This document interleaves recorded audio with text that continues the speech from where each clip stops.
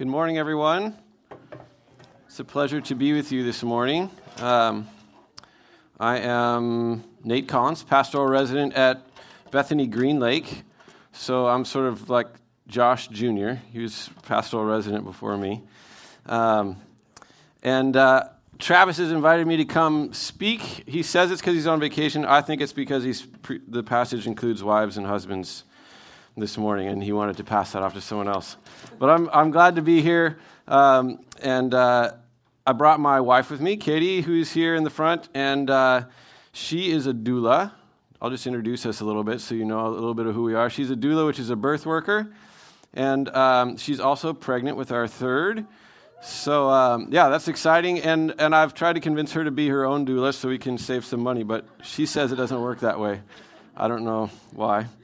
Our two sons, Peter and Micah, are over in the children's room. Micah just turned 3, and Peter will be 5 in August. As we look around ourselves today, we see people who are filled by all kinds of different things. We can see people who are filled with greed or lust or hate or apathy or the desire for entertainment or selfishness or judgment, fear, the desire for power, anger, and whatever we're filled with, it shapes the way we live. Most of us are filled with a mix of things. My own tendency is to be filled with the idea that most other people don't really get it quite as well as I do. And I don't share that because I'm proud of it, but full transparency here, right? And that's true of reading the Bible. It's true of the Christian life. It's true of music, literature, how I think the world should work. I just sort of assume that I get it better than everyone else. And this shapes my attitude, and it shapes me. It shapes the way I interact with people.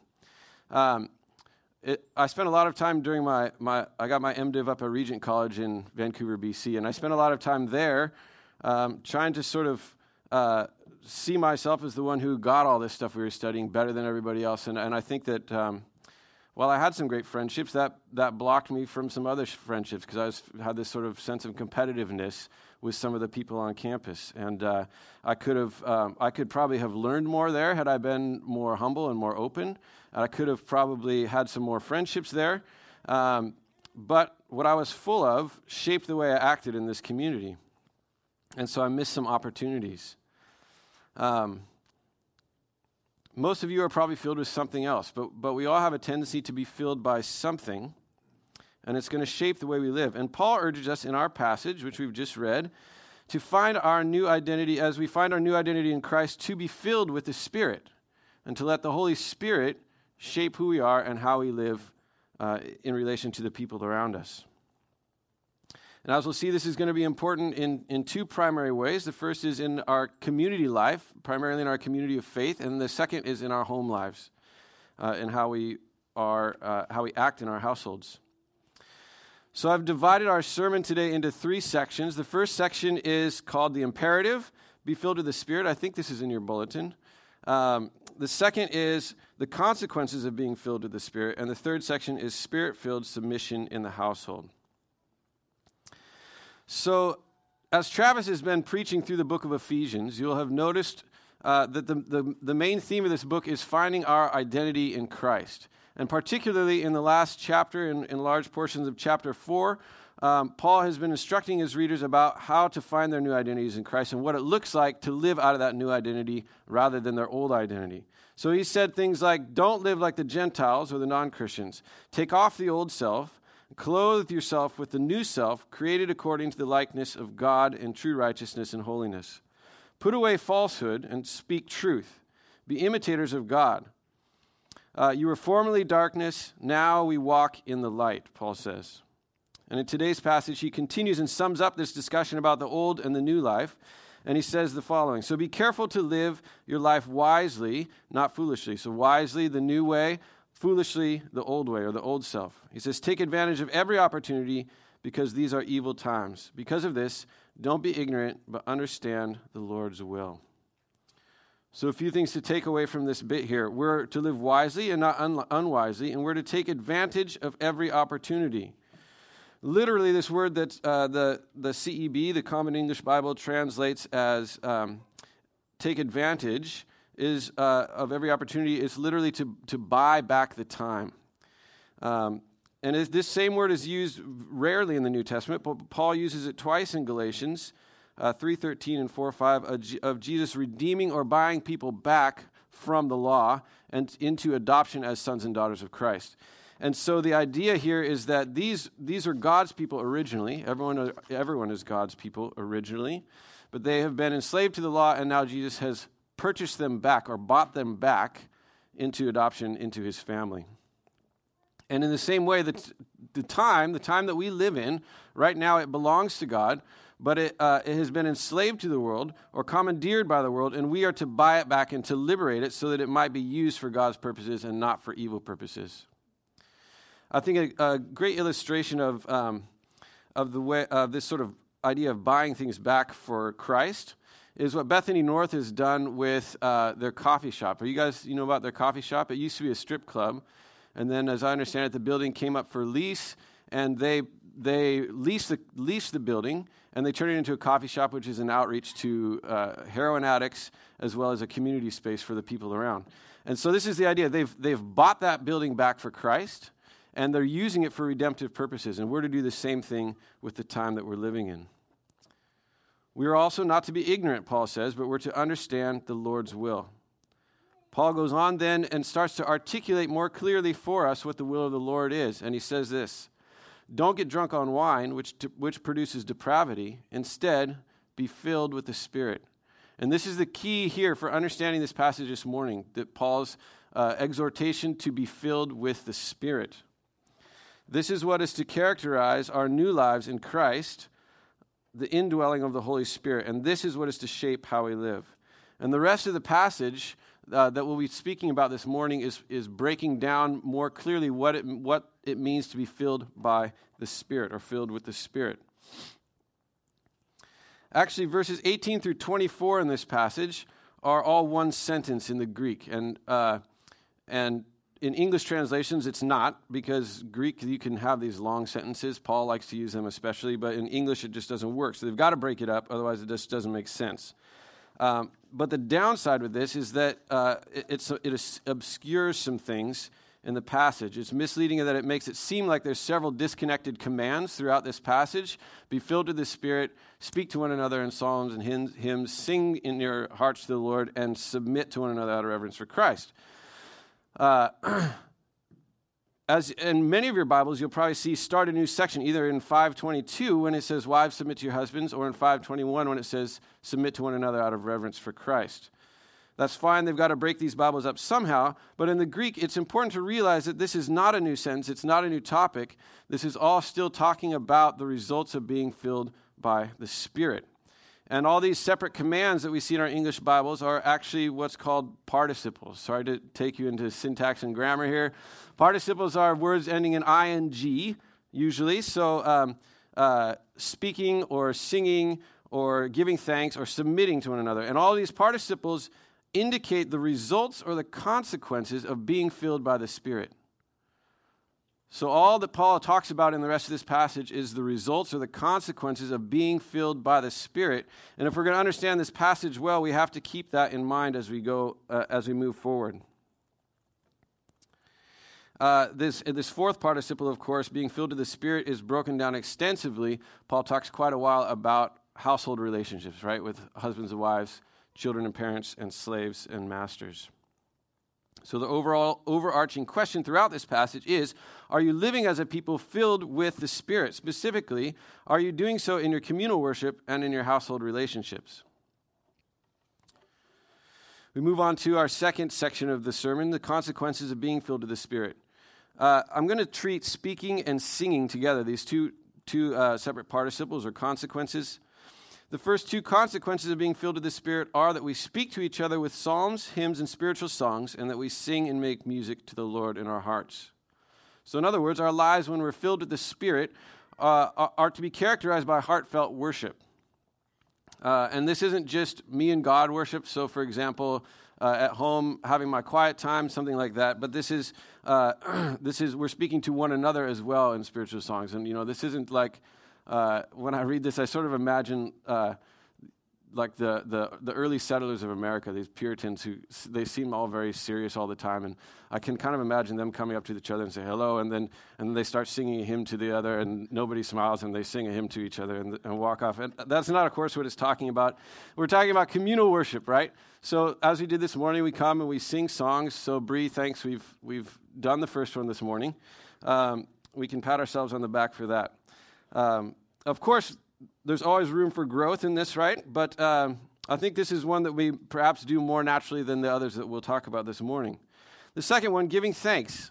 If we're filled with the Spirit, says Paul, we will also give thanks to the God and Father for everything in the name of our Lord Jesus Christ.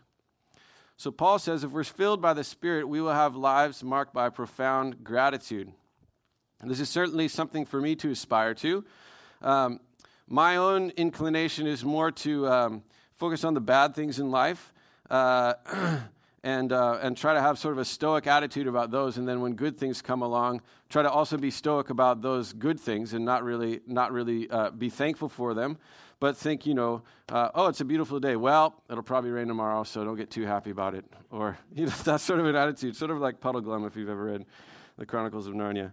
It's not a very helpful attitude. And this is a stark contrast with Paul, who in Philippians, the first part of Philippians, he's writing this letter while he's in prison, and he spends the first several paragraphs trying to convince the Philippians that it's actually a good thing that he's in prison. And he's thankful to be in prison because it means that Christ is being preached all over the place, and they don't need to worry about it. That's a startlingly different attitude than what I usually bring to life. Similarly, in Acts 16, Paul and Silas are in prison. They've got their feet in stocks, and it's midnight. And I don't know what you'd be doing in prison at midnight. I would certainly not be doing this. They are singing hymns to God and praying. And so there's this sense of profound gratitude that rather than sitting there and being furious with the Roman authorities for putting them in jail or getting bitter about it or weeping or something, they're sitting there singing hymns and praying. This is a very surprising attitude to me and something that I think I can certainly grow at a lot in my own life. And maybe some of you can resonate with that as well. Finally, Paul says the fourth and final consequence of being filled with the Spirit is that we will submit to each other out of respect for Christ. And here I think we need to reframe a little bit what we mean by submission. The word means submit, but when Paul talks about submitting to one another out of reverence for Christ, we've got to think a little bit differently, because if each of us is submitting ourselves to the authority of the other, no one's actually going to do anything, right? Because we're all waiting for someone else to make a decision, and no one's going to make a decision because we're all submitting so well. So I think we have to be a little more creative when we think about what Paul means. It's not so much a hierarchical sense in this verse. Rather, what Paul seems to have in mind, I think, is thinking of the desires and needs of others before our own and putting others before ourselves, both in our Christian communities here and in our Christian communities, in other words, here at Bethany Eastside, for me at Bethany Green Lake, as well as in our home lives. And we've mentioned Philippians already. The second chapter of Philippians is helpful in understanding this attitude, I think. Paul writes, "Do nothing from selfish ambition or conceit, but in humility regard others as better than yourselves. Let each of you look not to your own interests, but to the interests of others. Let the same mind be in you that was in Christ Jesus, who, though he was in the form of God, did not regard equality with God as something to be exploited, but emptied himself, taking the form of a slave. Being born in human likeness and being found in human form, he humbled himself and became obedient to the point of death, even death on a cross." So Paul goes on to articulate what this kind of spirit-filled, Christ-like mutual submission looks like in the three reciprocal relationships typical of a Roman household. So this sort of selfless love that Paul talks about in Philippians, that Christ is an example of for us, he now breaks down into the three types of relationships in a Roman household. Here we're at our third point, spirit-filled submission in the household. Before we dive into each relationship pair that Paul speaks of, I want to talk a bit generally about how we're to approach this passage. I think this is confusing for a lot of people. I know I've been confused about it for much of my life. I think the first thing to understand is that this passage is deeply culturally embedded for Paul and for the readers and for us as well. The family structure that Paul outlines is a typical Roman household structure, right? Husbands ruled wives in Rome, and wives submitted to their husbands. And here we're talking about the normal hierarchical sense of submission, right? They submitted to their husbands. Fathers ruled children, and children obeyed fathers. Masters ruled slaves, and slaves obeyed masters. And now all of this is not to say that this is how every single household was all the time. It's not to say that nobody chafed under this system. It's not to say that there weren't any good husbands or fathers or slave masters in Rome. But this is a general way that Roman households worked. There were actually some people who recommended loving your wife in Roman households. There were people who recommended treating your slaves well. But this is not typically in the Roman world. This wasn't done out of a sense of valuing that other person, and certainly not as seeing that other person as bearing the image of God as fully as I do. But it's done sort of out of a pragmatism, right? So have you ever heard this saying, if mom ain't happy, ain't nobody happy? Yeah, so that's not really a very nice saying, is it? Because it doesn't mean that you care about the mom. It just means that mom's going to make everyone miserable if we don't make mom happy. So this is, I think, sort of the type of attitude that the Romans maybe had if they're trying to be nice to their wives, if they're trying to be nice to their slaves. It's just practical. Like you don't really care about them, but you got to do it, otherwise you're going to be miserable about it. So this is how households worked in the Roman first century. And to me, the fact that the structure of the household that Paul assumes is exactly the Roman household structure suggests to me that this exhortation is as deeply culturally embedded as his exhortation to Christian women in Corinth to wear head coverings when they pray. That the command to wear head coverings is not because God revealed for all time that women must wear head coverings anytime they pray, but because in the Roman culture, to not have your head covered said things that were inappropriate for Christian women to say in their Christian communities. In the same way, Paul's exhortation here to the families is culturally embedded in the same way. Paul hasn't received this as the structure for all Christian households for all time, but rather he's speaking into the cultural and societal realities of his time and explaining what it means to navigate the existing family structures in a spirit-filled way. So he's saying, look, you guys are Romans. Here's how it works. You all know how to live in the Roman world. This is what's expected. And here's what it means to do that as a Christian. If you want to be a Christian, this is what it means in the Roman world in the first century. An obvious question, I think, is why would Paul do this instead of just telling us what God actually wanted from the beginning, right? And I think the reason is because people don't change overnight.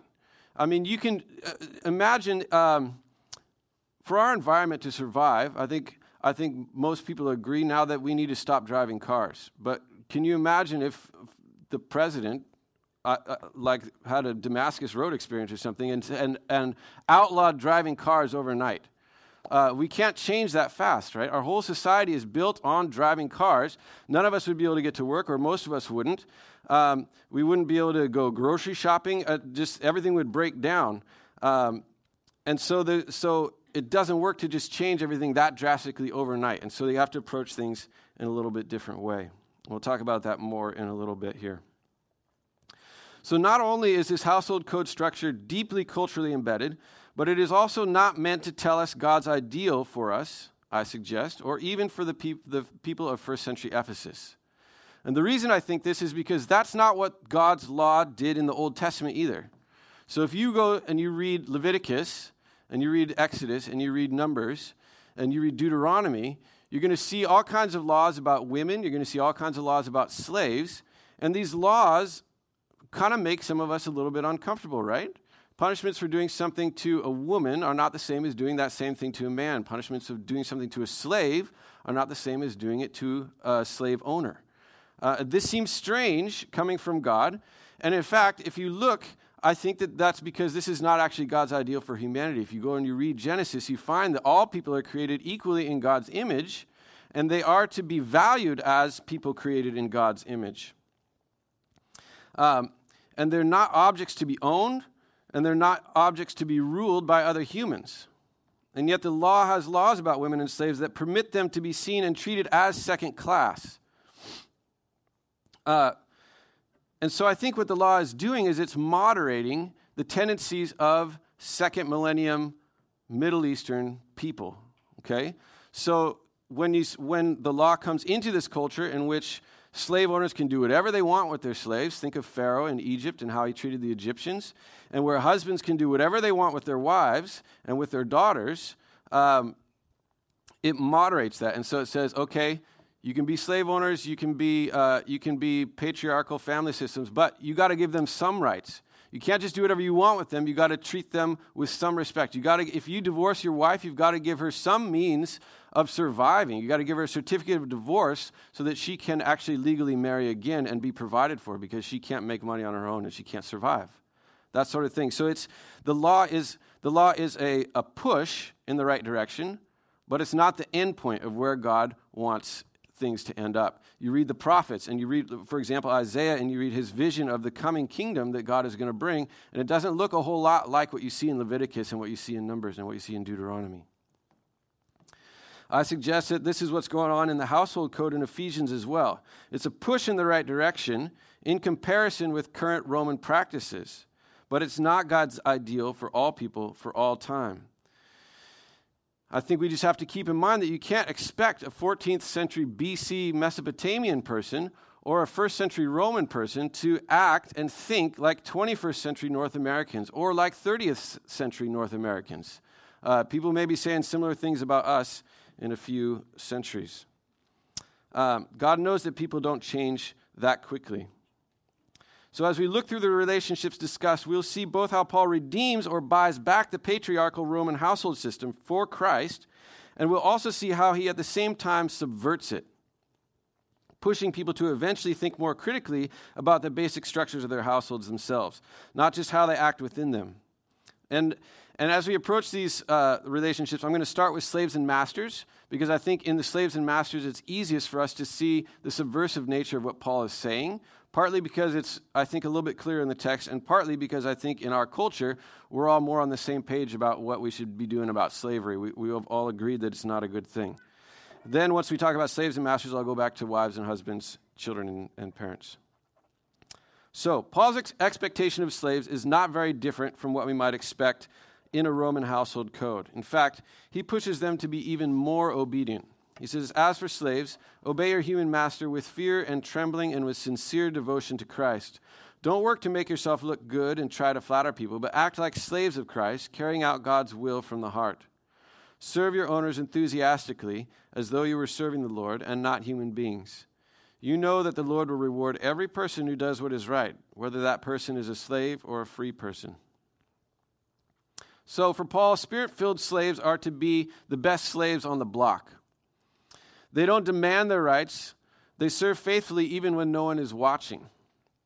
But he's also subversive with this at the same time. While Aristotle thought that slaves were by nature incapable of reason, Paul addresses the slaves directly, showing that they are humans, showing that they're capable of thinking, showing that they're capable of understanding what he's talking about. They are responsible moral agents just as much as the slave owners. He addresses the slaves before he addresses the masters, which gives them some degree of priority. And he teaches the slaves to obey not because of their master's authority, but because of Christ. And so in a sense, I think the slaves are in a small way emancipated through this, because they're no longer slaves to their masters, but they're slaves to Christ, just as their masters are. And in their case, Paul's command to them is to obey their masters, but not for their masters' sakes, rather for Christ's sakes. And so in that sense, I think he gives them more agency than would be normal for slaves in this world. Paul's message to masters is more overtly subversive, while still allowing them their place as slave owners. He says, as for masters, treat your slaves in the same way. Stop threatening them, because you know that both you and your slaves have a master in heaven. He doesn't distinguish between people on the basis of status. So, masters for Paul are still masters, right? But Paul's first word to the masters is shocking to me. He tells them to do the same thing that the slaves are doing. So he tells them to act like they're slaves in the way that he's just told the slaves to act. I think this is surprising. He's just told the slaves to obey their masters. Does he mean now for the masters to obey their slaves? How would a slave master react to this kind of a word? Are they to serve their own slaves as if serving their master, Jesus? Further, they are to stop threatening their slaves because in reality, both the masters and the slaves are slaves to Master Jesus, and Master Jesus does not see a distinction in value between the slave owners and the slaves. And so this is quite a level of accountability that they're going to be held to account for the way they treat their slaves by their own masters. So this is a heavy word for slave owners, I think.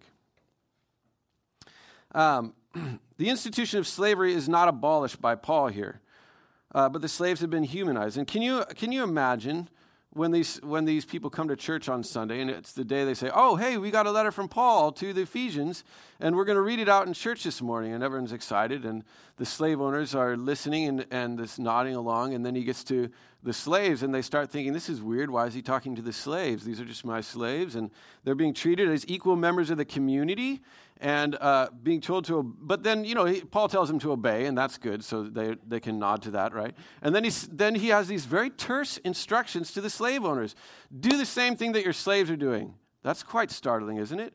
And then reminds them, you and their slaves have the same master in heaven, and he doesn't think anything different about you too. It's very startling, I think. And while Paul never once says the institution of slavery is incompatible with a spirit-filled life, how long do you think a slave master can think about these words and not come to the conclusion that it is incompatible with a spirit-filled Christian life to have slaves? I don't think that you can think about these words for very long without coming to that conclusion, even allowing for the sort of cultural differences between first century Rome and now. So how does this apply to us today? We don't have slaves. I assume no one here is a slaveholder. No? Okay, good. So I commend you on that. Good work. There is slavery elsewhere in the world, though, and I think that it is our job as Christians to resist that as we can. Perhaps more immediately for most of us, we can think about this passage in terms of how it applies to employees and bosses, or employees and managers. What would it sound like if this passage had been addressed to employees and managers or bosses? Employees, how do you serve in your companies? Do you serve your bosses enthusiastically as though you were serving the Lord and not human beings? Maybe you do. If so, great work. If not, what might it look like if you did? And bosses and managers, do you treat your employees in the same way? Do you threaten them? Do you manage them in a way that would please both your and their boss in heaven, who doesn't show distinctions based on seniority in companies and based on company hierarchies? If so, well done. If not, what might it look like for you to do so? Moving on to wives and husbands, Paul's word to the marriage partnership begins with an address to wives. Now, in this sentence that's usually translated, "Wives, submit to your husbands," in our English Bibles, there's actually no verb. So the word submit is not there, which doesn't mean Paul's not telling them to submit, because what it means is he's borrowing that participle. Remember the participles from earlier? From the sentence when Paul writes, "Submit to one another out of reverence for Christ," he's using that word again in the next sentence. He's borrowing it. So if we were to translate the whole statement, as we've already said, this word submitting to one another out of reverence for Christ is the result of the real verb, which is be filled with the Spirit, right? We talked about that already. So if we put the whole thing together, it would be something more like this literally. Be filled with the Spirit, submitting to one another out of reverence for Christ, wives to their own husbands. And the reason I mention this is simply because it helps us to see clearly that Paul's statement to wives is not a standalone command. It is one way that the more general practice of submitting to one another works itself out. And furthermore, it reminds us that this command to submit is not really a true command, but it is the result of the true command, which is to be filled with the Spirit. Okay, so I just want to make sure we have all this in our minds as we move forward into this section on wives and husbands. So if we supply the verb then so that it makes sense in English, Paul says to the wives, "Wives should submit to their husbands as if to the Lord. A husband is the head of the wife, like Christ is the head of the church. That is, the Savior of the body. So wives submit to their husbands in everything like the church submits to Christ." So as with slaves, Paul here affirms the Roman household structure. Wives submit to their husbands. Here, I think we do include the hierarchical sense of the word submit because this is the Roman world. That's the only way they're going to understand this, right? So wives submit to their husbands, but he pushes the wives, like the slaves, to submit with their whole hearts as completely as they submit to Christ. Now, just a word here, our culture, I think, and I think this is in some ways very helpful, we tend to focus on extenuating circumstances a lot. So we don't like to generalize. We're trying to generalize less and less and think about, not just talk about normal situations, but talk about every other kind of situation. I don't think that's what Paul's doing here. He's talking about just kind of generally normal situations. So he's not saying, for example, I don't think any of us would suggest that Paul is saying, wives, submit to your husbands even when they tell you to stop being a Christian, right? Being a Christian is the top priority for Paul all the time. So we're just talking about kind of your average situation. You submit to your husband in the normal things.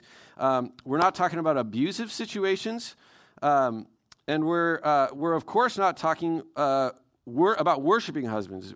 The church submits to Christ, and part of that is worshiping Christ. And of course, Paul is not saying, wives, worship your husbands. So we need to use a little common sense when we're interpreting this.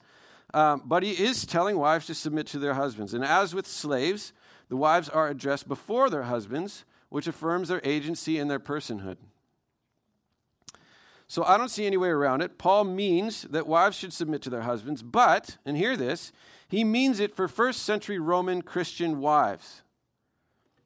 The interpretive task for us then is not to figure out how Paul could have meant something other than submit when he said submit. I've spent so much time trying to figure out this passage going, he says submit, but he must not mean it, so how can he mean something other than submit? And I don't think that's the way forward for us. Rather, our job is to see how Paul subverts this idea at the same time that he upholds it, and to understand what it means for us to live spirit-filled lives in our marriages in 21st century North America, not in first century Rome.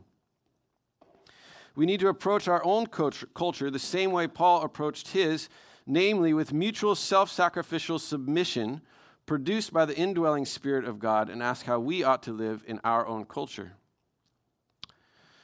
Now, Paul's words to husbands is, as with the address to masters, more obviously subversive. Instead of telling husbands to rule their wives, he says this, as for husbands, love your wives, just like Christ loved the church and gave himself for her. That's startling, isn't it? At least if you're a Roman household owner, a Roman husband, to hear him not say rule your wife, but love your wife, as Christ loved the church. Though men are the heads of households in Rome, men are not to use their headship to exploit their wives, Paul says, but to build her up into her best possible self.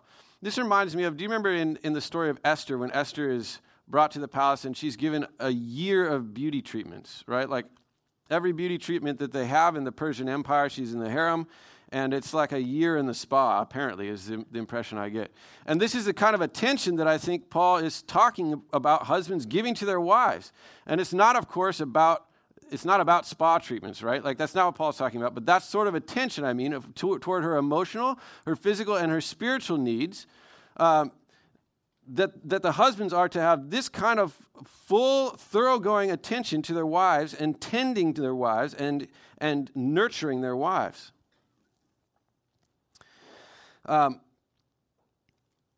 We've already seen how Christ loved the church. And, excuse me, I've lost my place here. Let me find my spot for a second.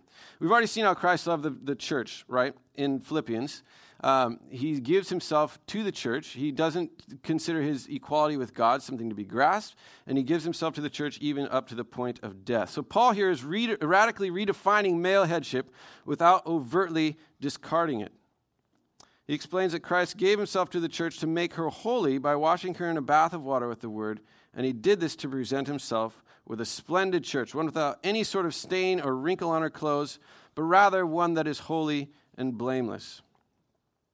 So they're not exploiting their wives, they're building their wives up, taking care of all of their needs. Then Paul gives some practical advice. So not only is this the right thing to do as Christians, not only do we do this to follow Christ's example, but men, you're going to be better off if you do this, Paul says. And he says this, that's how husbands ought to love their wives in the same way as they do their own bodies. Anyone who loves himself or loves his wife loves himself. No one ever hates his own body, but feeds it and takes care of it, just like Christ does for the church, because we are parts of his body. This is why a man will leave his father and mother and be united with his wife, and the two of them will be one body. Marriage is a significant allegory, and I'm applying it to Christ and the church. So Paul tells these Roman men that it's not only the right thing to do, it's a beneficial thing for them to do. And he reminds us that in Genesis, we're told that marriage makes a man and a woman one body or one flesh. So just as our lives are better when we nurture our own bodies, by exercising, by feeding ourselves good food, eating when we're hungry, putting clothes on when we're cold, so husbands' lives are better when they take careful care of their wives.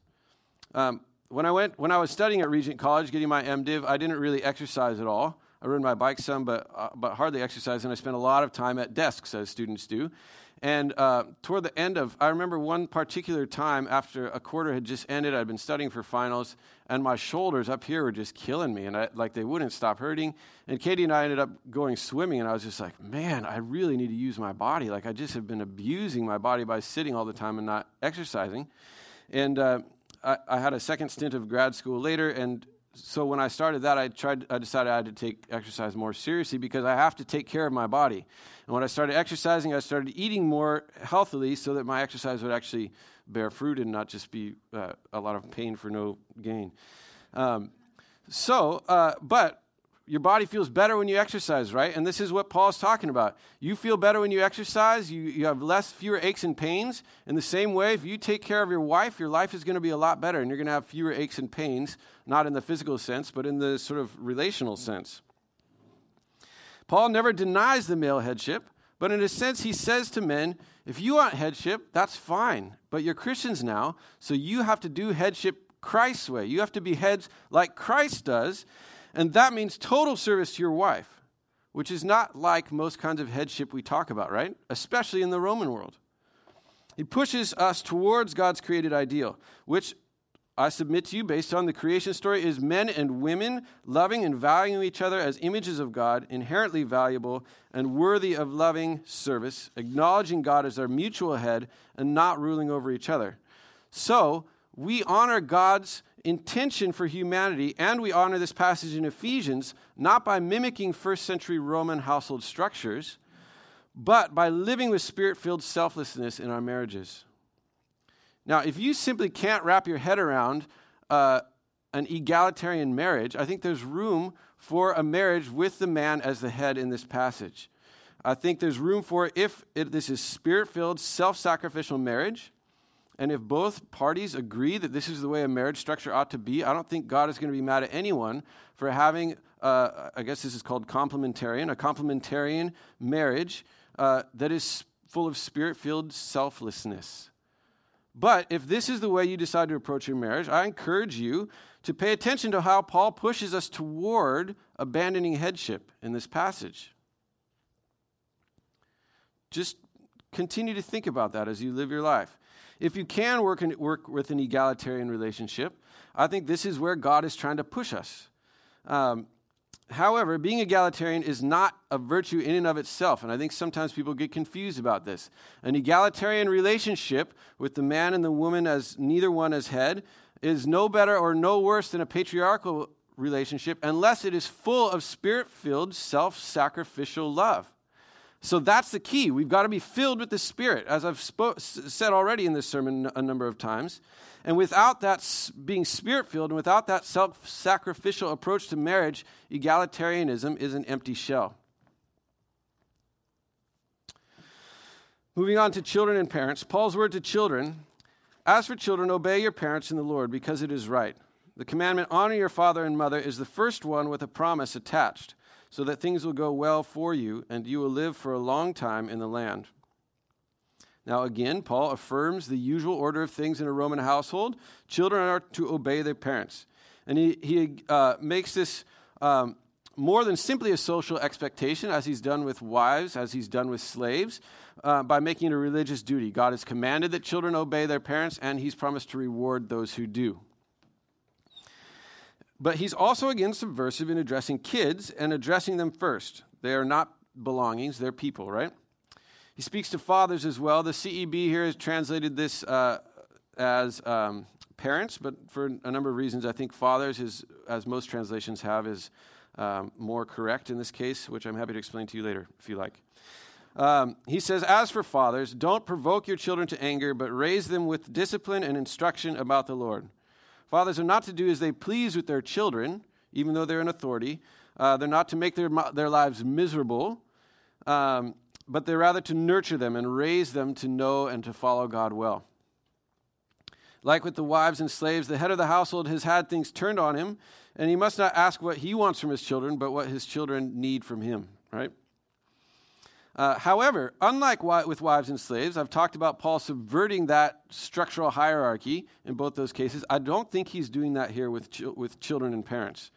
Although the fathers are told to think carefully about what their children need and to care for their children, they are still in charge of the upbringing of their children. They're to raise their children in the instruction of the Lord. So there's still this sense that the fathers, and this includes mothers as well, of course, right? We're not saying that mothers are not part of raising their children. That's not Paul's intention. That parents are in charge still of raising their children the way God wants them to. So, the day the letter to the Ephesians came to this church was a rough day for the heads of households. Though Paul never explicitly rejects their headship, it's a triple whammy for them. Everything they thought they knew about headship has been turned on its head, if you'll pardon the pun. And now they must serve and love those whom they thought were to serve and love them. And if they think about it for very long, they'll start to see that in Christ they're not to be heads over their wives and over their slaves, but they're to be equal with them. So our task as Christians, Paul has been articulating throughout this letter, is to take off the old self and put on the new self, to relinquish our old identity and find our new identity in Christ. And Paul tells us that this means being filled with the Spirit. Gordon Fee calls this Spirit God's empowering presence. So let God's empowering presence fill you up to the brim. I need to let God's empowering presence fill me up to the brim. Let the Spirit infuse every area of your life. Specifically, let the Spirit infuse your community here at Bethany Eastside, empowering you to be a community characterized by true and heartfelt worship of God. Let the Spirit infuse us as individuals and as a community, empowering us to become people characterized by profound gratitude to God. And let the Spirit infuse our relationships, empowering us to selflessly submit to one another out of reverence for Christ in our church, in our marriages, with our children, with our parents, in our places of employment, with our roommates, with our friends, at the CrossFit gym, at PTA meetings, everywhere we go. Let me pray. I'll invite the band up and I'll pray as we close. Heavenly Father, we do ask that you would fill us with your Spirit. God, I ask that you would infuse each of us with your presence, that we would grow to know and trust your Spirit and to live by the power of your Spirit in all these areas of our lives, that we would selflessly serve one another, that we would care for one another, not thinking of our own needs first, but thinking about the needs of others first. In your name, amen.